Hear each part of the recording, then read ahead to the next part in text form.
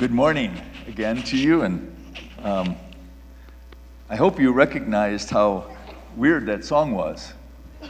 Did you pick up how weird it was? I was talking to Johnny before the service, and that is really politically incorrect. When something goes wrong, what do? We blame God.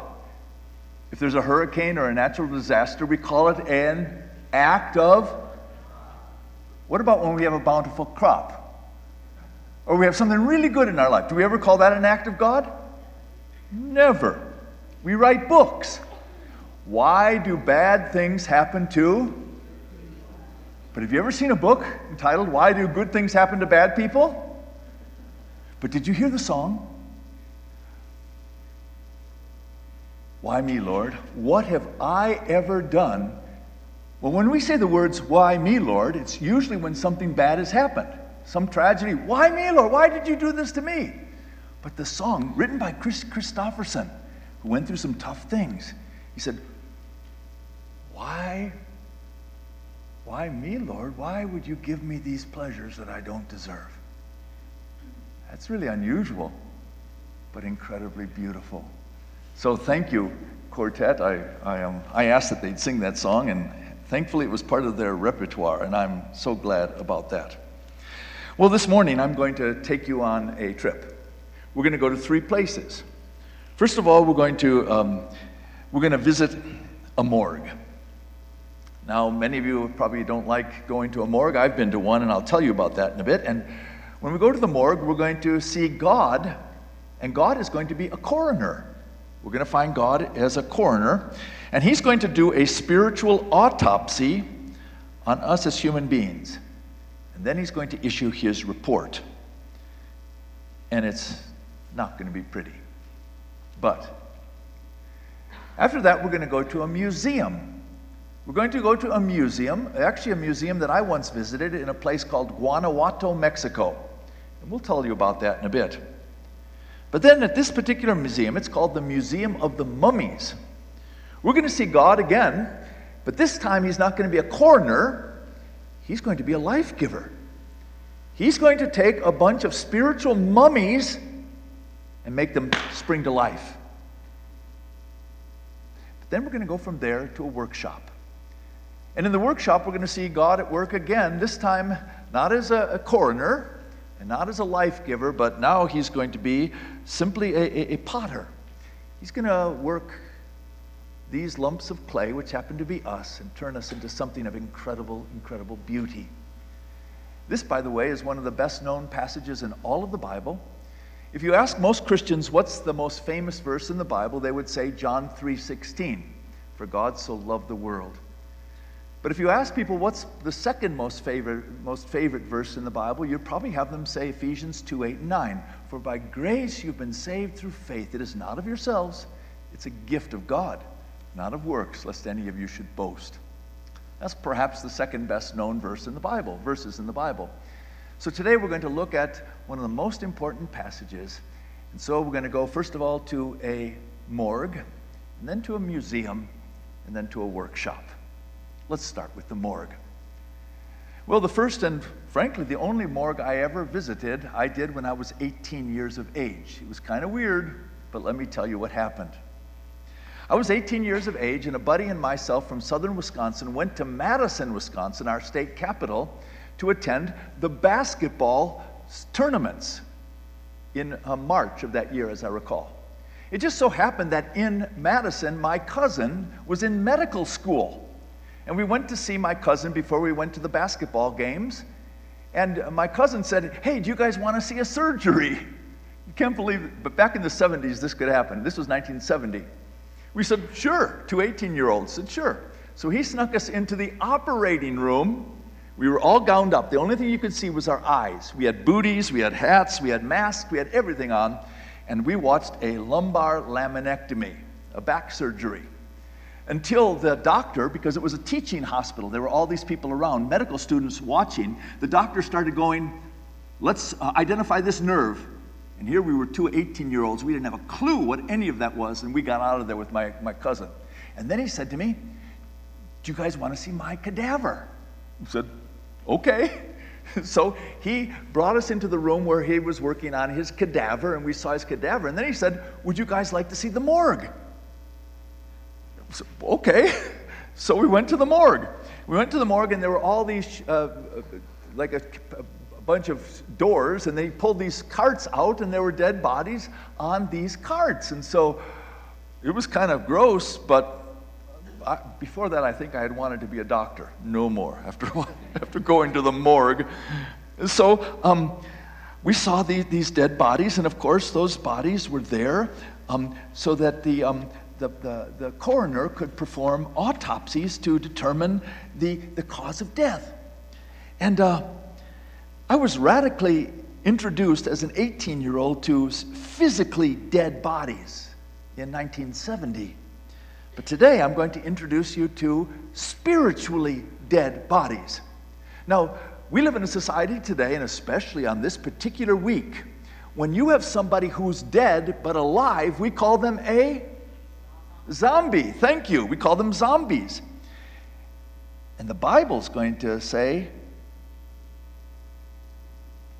that's you. We are actually spiritual zombies, which means we are dead but alive. We're both. Ephesians chapter 2, verse 1. Here's what it says. And you were dead in your trespasses and sins. You. Who's you? Well, he's talking to the people in Ephesus. Those are just normal human beings, just like us. And if Paul was here writing this to this church, Wheat Ridge, he'd say, you were dead in your trespasses and sins. So God, in this verse, is operating as a spiritual coroner who's doing an autopsy on our spirits, not our physical bodies, our spiritual bodies. And he looks at us, he does the autopsy, and he says, you're dead. Why?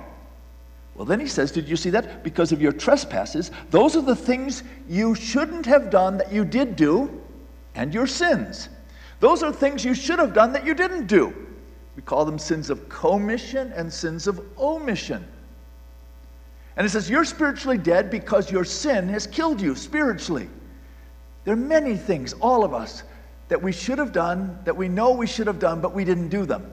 And boy, are there a lot of things that we know we shouldn't have done, but we do them all the time.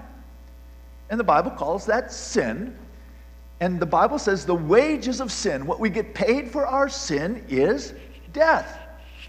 So the coroner looks at our bodies and says, oh, they're dead. But then, of course, a good coroner has to answer the question, what did they die from?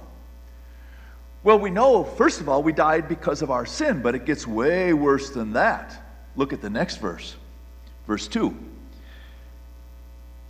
In which you formerly walked according to the course of this world, according to the prince of the power of the air, of the spirit that is now working in the sons of disobedience.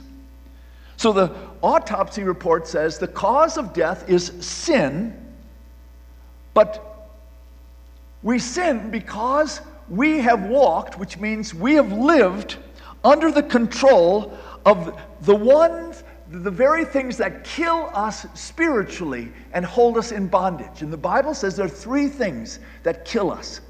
It calls them the world, the flesh, and the devil. The world.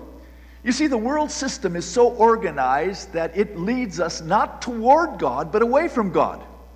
Do you think when you watch TV this afternoon and those advertisements point up, they're trying to entice you to do good things?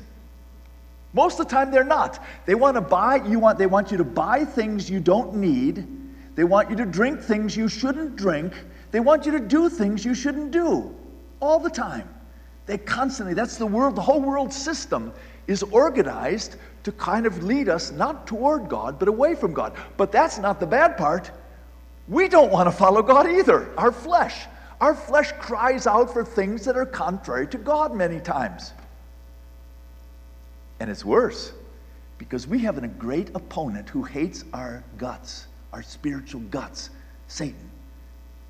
And so here we find ourselves spiritually dead because we're caught up in a world system that entices us to go away from God. Our flesh leads us away from God, and Satan's trying to spiritually enslave us and kill us.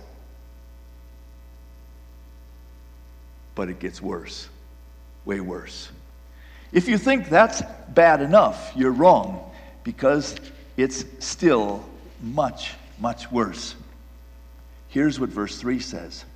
Among them we too all formerly lived in the lusts of our flesh, indulging the desires of the flesh and of the mind, and we were by nature children of wrath, even as the rest. So the coroner's report says this. They are spiritually dead because of their sin, because their sin has caught them following the dictates of the world system, the desires of their flesh, and Satan is leading them. And worse yet, because we are spiritually dead and we have gone the opposite way of God, we have aroused the wrath, the holy wrath of God. Now that's terrible. Let me summarize. Human sin, our sin, has created a race of spiritual zombies, that's us, who are enslaved by the world system under the leadership of Satan, who is the Pied Piper of hell, who are incredibly egocentric, that's who we are, and by our sin, we have aroused the holy wrath of God. That's the autopsy report. Isn't that beautiful? But we're alive. We're zombies. We are physically alive, but spiritually we're dead. Now, you might say, well, is that just what this passage says? No, the whole Bible says it. This is what Paul says in Romans 3. There is no one righteous, not even one. There's no one who understands. There is no one who seeks God. All have turned away. They have together become useless. There is no one who does good, not even one. As I mentioned before with Johnny, before the service, we were talking, and the magnificent thing about Christianity, contrary to anything else in this world, is we don't find God. Because last I knew, corpses aren't out looking for God. Corpses are dead. They cannot look for God. They cannot find God. So our only hope is that God will find us. None of us as human beings can say, I found God. No, you didn't find God. God found you, and God found me. It's a pretty bad situation. By the way, did you catch that last part? Because we have sinned grievously against God, and we follow the Pied Piper of hell, Satan, and we're dominated by the world system, and we basically live trying to please our own flesh. We have aroused the holy wrath of God. Because you see, God cannot be God if he is not deeply bothered by our sin. I don't know if you know, but there's a major denomination in America today who was redoing their hymnal for their worship services. And one of the hymns they wanted to put in their hymnal was the hymn, I hope we sing it here. Rebecca, do we? In Christ Alone? Do we sing that some? Yeah. Beautiful. It's a contemporary, it's not been written many years ago, beautiful hymn. But in that hymn, where on the cross where Jesus died, the wrath of God was satisfied. That's what we sing.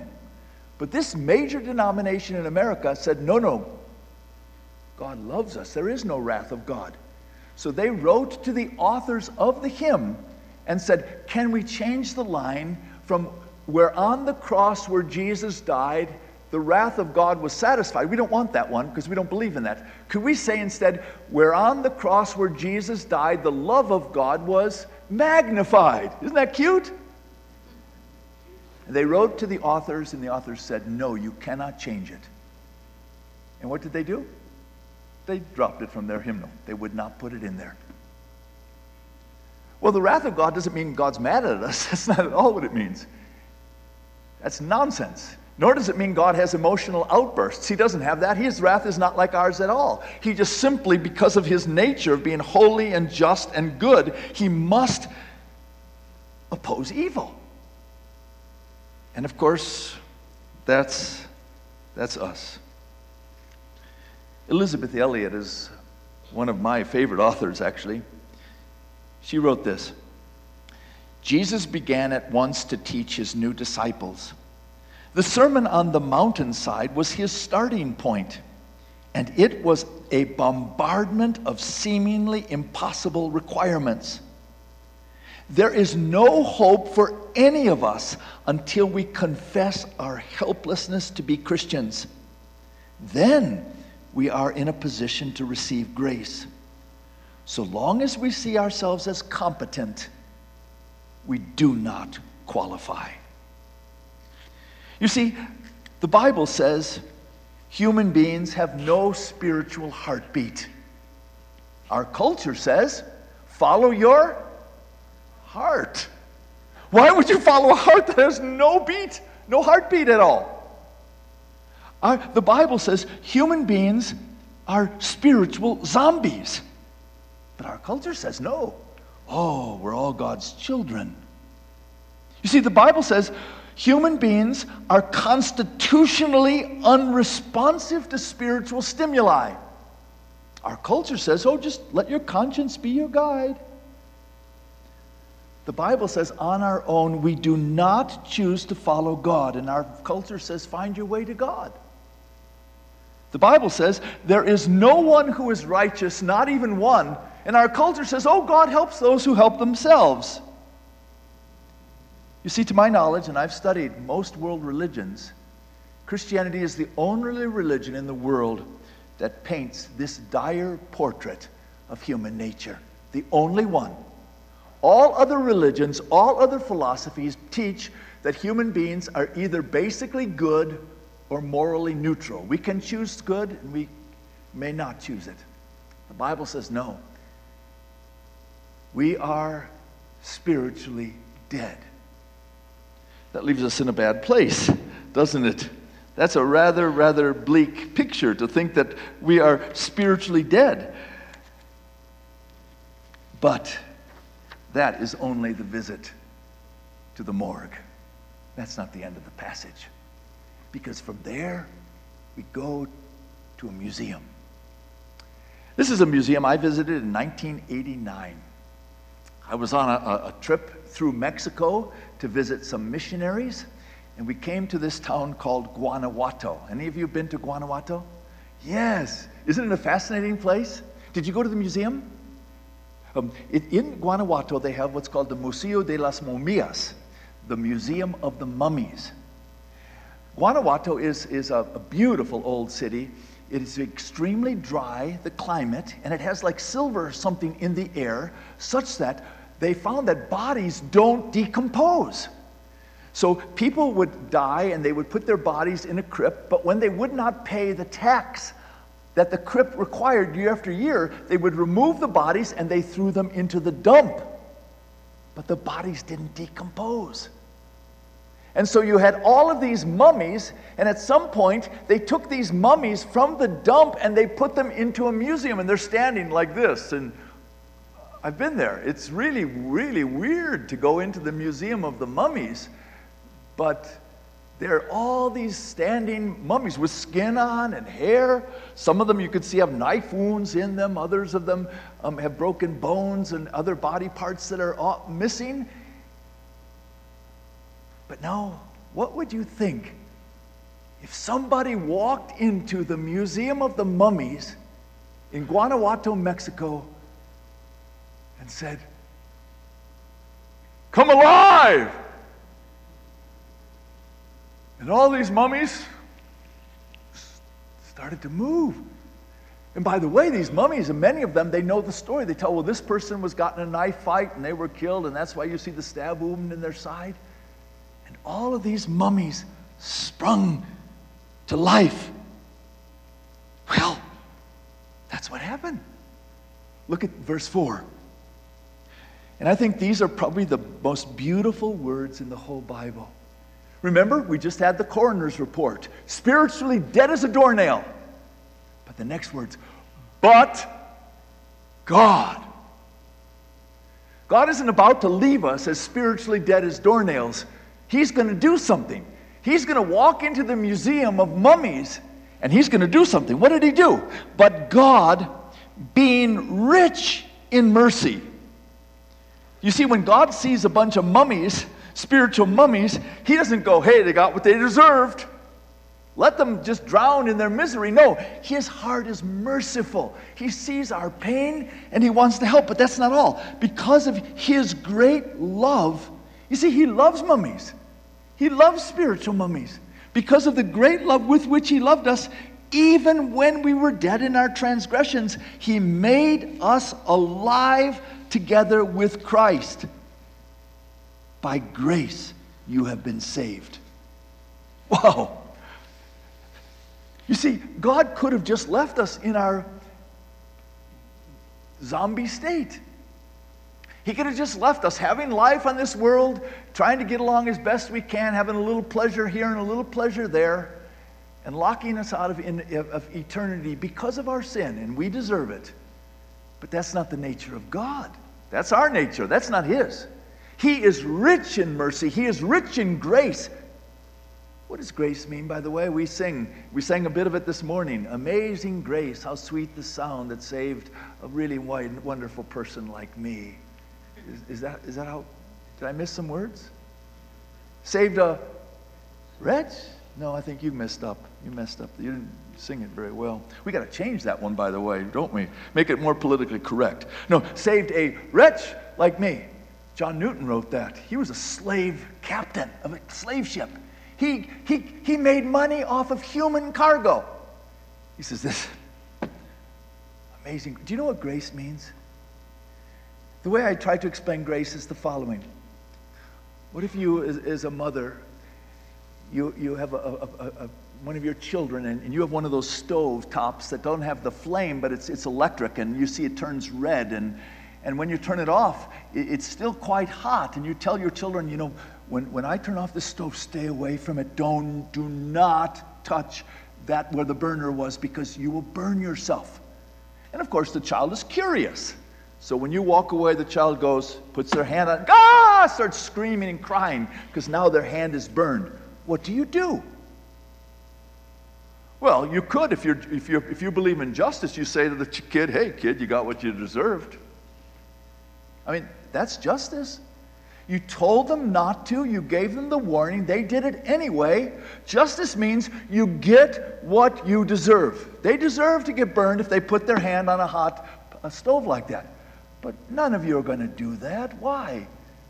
You're loving parents. Now, mercy would do this.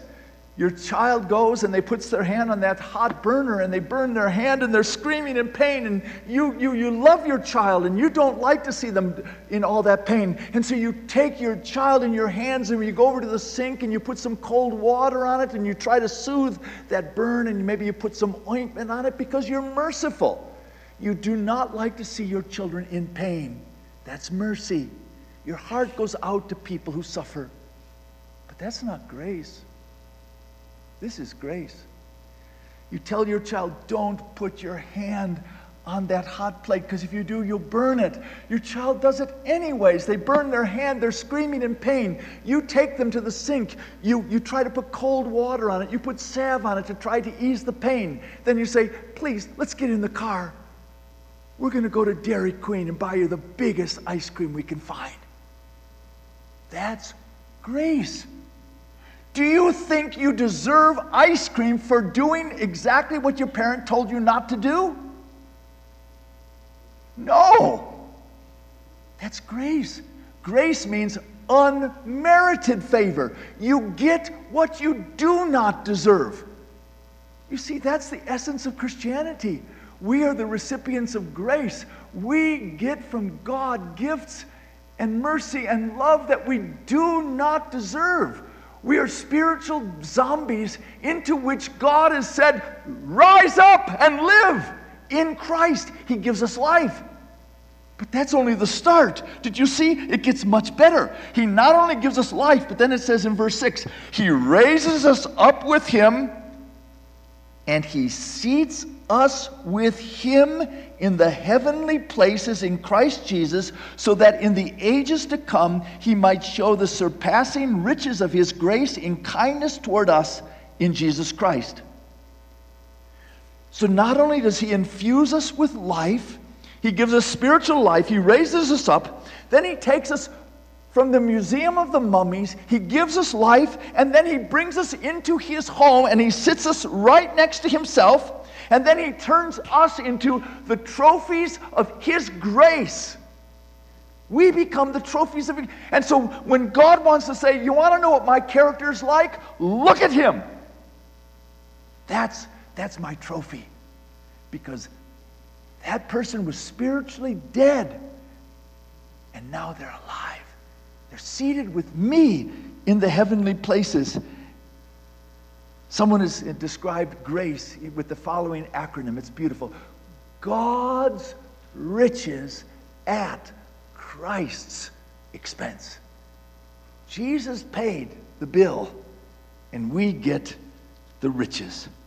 So, God takes us from the morgue and the dungeon and the pig pen and the judgment hall, and He gives us life. He gives us freedom. He gives us cleansing. He gives us forgiveness. He takes us from the grave to the emergency room, to the recovery room, to the throne room, to the dining room, and to the trophy room. That's what He does. Did you see that? It's all in the passage. From the emergency room, or from the grave, to the emergency room, recovery room, throne room, dining room, trophy room. That's what He does.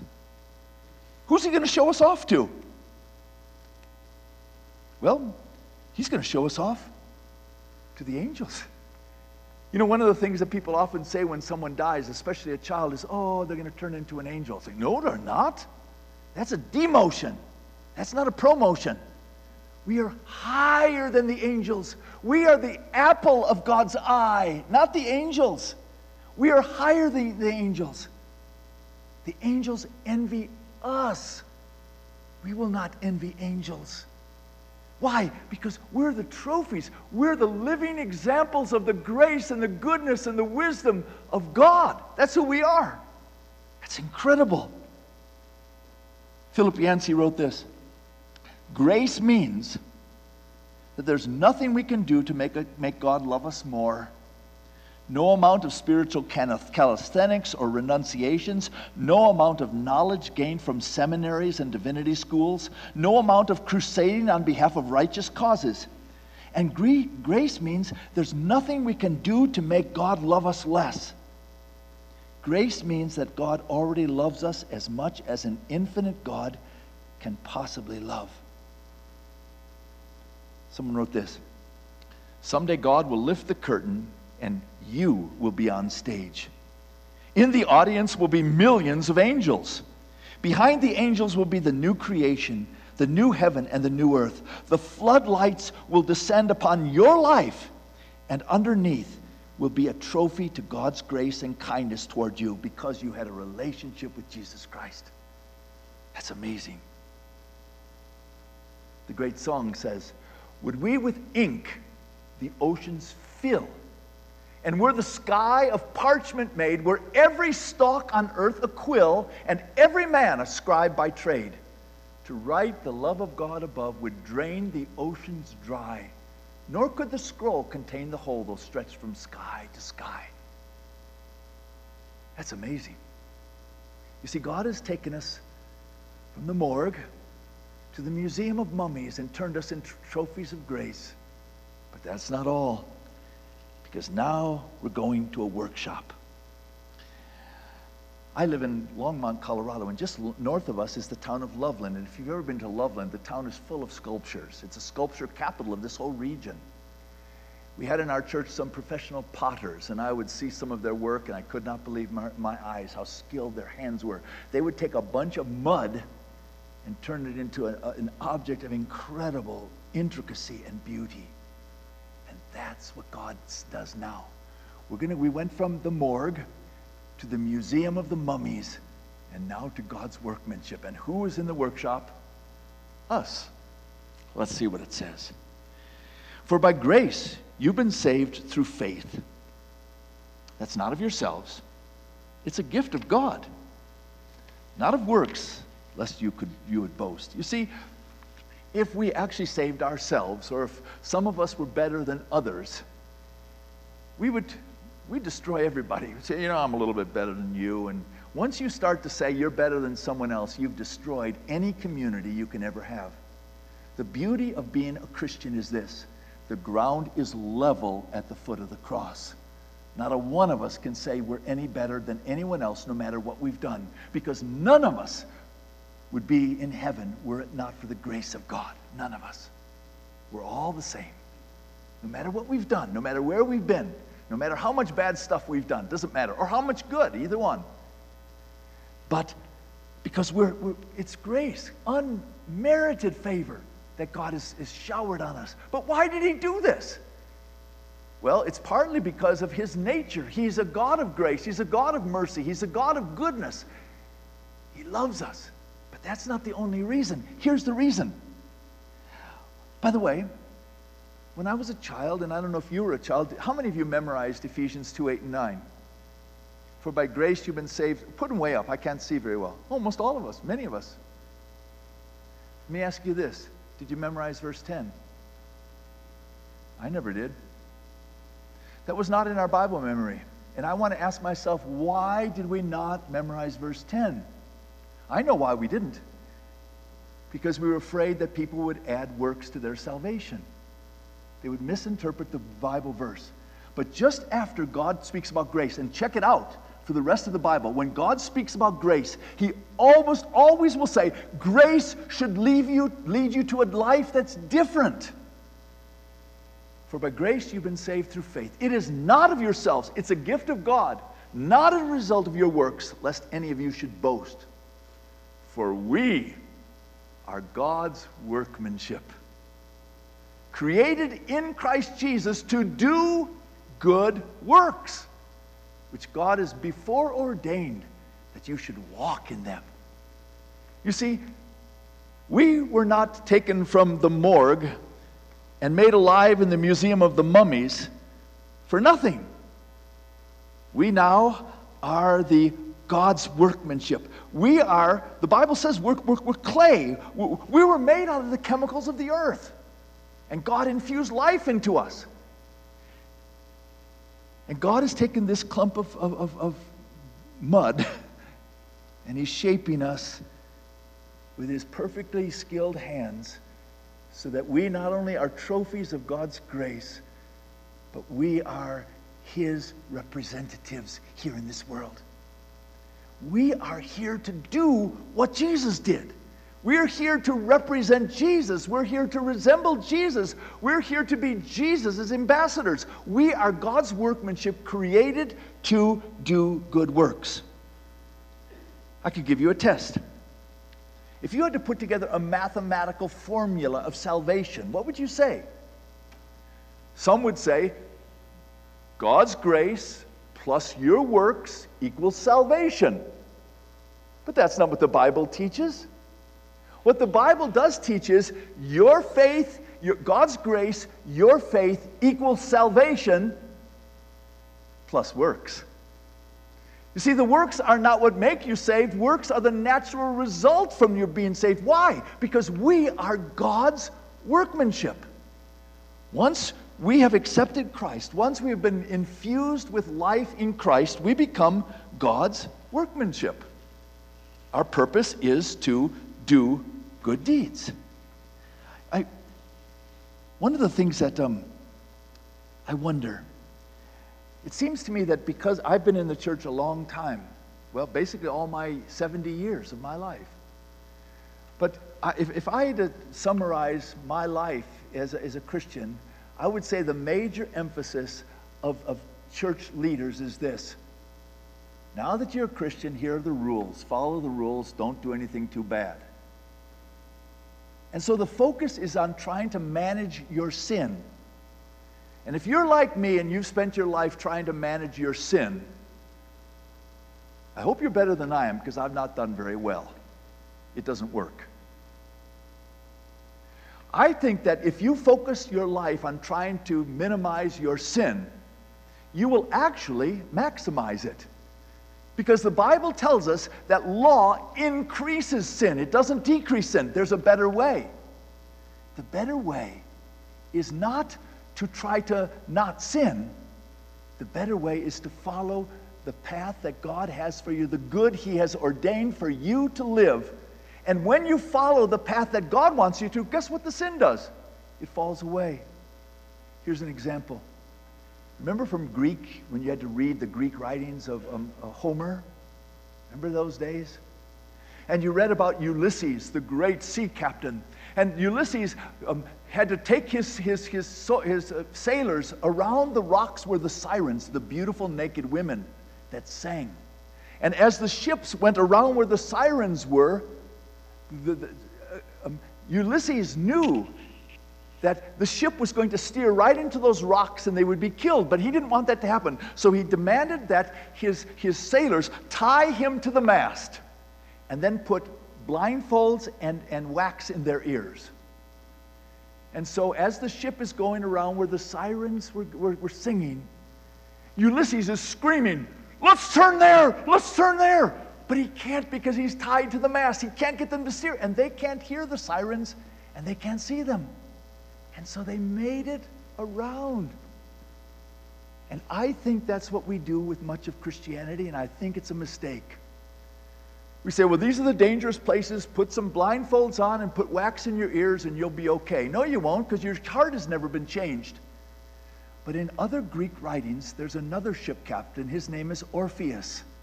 And Orpheus has a different method. He also knows about the beautiful naked sirens, but he does not tie himself to the mast or use blindfolds and earmuffs. He gets out his flute and he starts playing a song sweeter than the song the sirens sing. And so no one ties themselves to the mast. No one puts blindfolders on their eyes. No one puts wax in their ears, because they're so drawn to the song that is being played by Orpheus that they go around and are not tempted. That's Christianity. If we can stop focusing on blindfolding ourselves and putting wax in our ears, though we need that sometimes to protect us, and we could learn to hear a sweeter song. We are God's workmanship, created in Christ Jesus to do good works. That's who I am. That's what we're here for. We're not here to tie ourselves to the mast, to go around with blindfolds and wax in our ears. We're here to hear a sweeter song and follow the Lord Jesus Christ. So I leave you with 3 questions. Number 1, in conclusion, have you seen yourself in the morgue? Have you been to the morgue? Do you believe, do you really understand that apart from Christ, we are spiritually dead? You see, that's the doorway to the Christian life. If you don't see yourself as spiritually dead, you don't need a Savior. You don't need Jesus. You can do it on your own. Oh, I beg you, please, go to the morgue. And it's easy to go to the morgue. All you do is you look into the mirror and look what you really like and tell yourself the truth. Have you been to the morgue? And then, have you been made alive in Jesus? G.K. Chesterton, the great writer, said this: Jesus did not come to make bad people good or good people better. He came to make dead people come alive. Jesus did not come to make bad people good or good people better. He came to take dead people and make us alive. That's what he did. That's incredible. Have you been to the museum? where God takes dead people, dead spiritually dead, and gives us life. And not just gives us life, he then seats us with himself. And he gives us a place with himself, and he makes us his trophies of his grace. That's what he does. It's incredible. Have you been made alive with Christ? And then, listen to my words. Do you see yourself in God's workshop or his work shed? Did you catch it? Do you see yourself in God's workshop where he's molding you into something significant with a purpose and a plan and something good? Or do you see yourself in God's woodshed? Beaten, giving you spankings. I think that's how we view ourselves. Oh, God's only interested in me is putting me in the woodshed. No, he's not. You know where the woodshed is? It's called a cross. That's where God put Jesus in the woodshed to take all of our sin on himself on the cross. We're not in the woodshed. We're in the workshop. Do you see yourself in the workshop? And if so, what a wonderful life. It's the way to go. And so, in this marvelous passage, we start in the morgue. Spiritually dead. And we got to start there.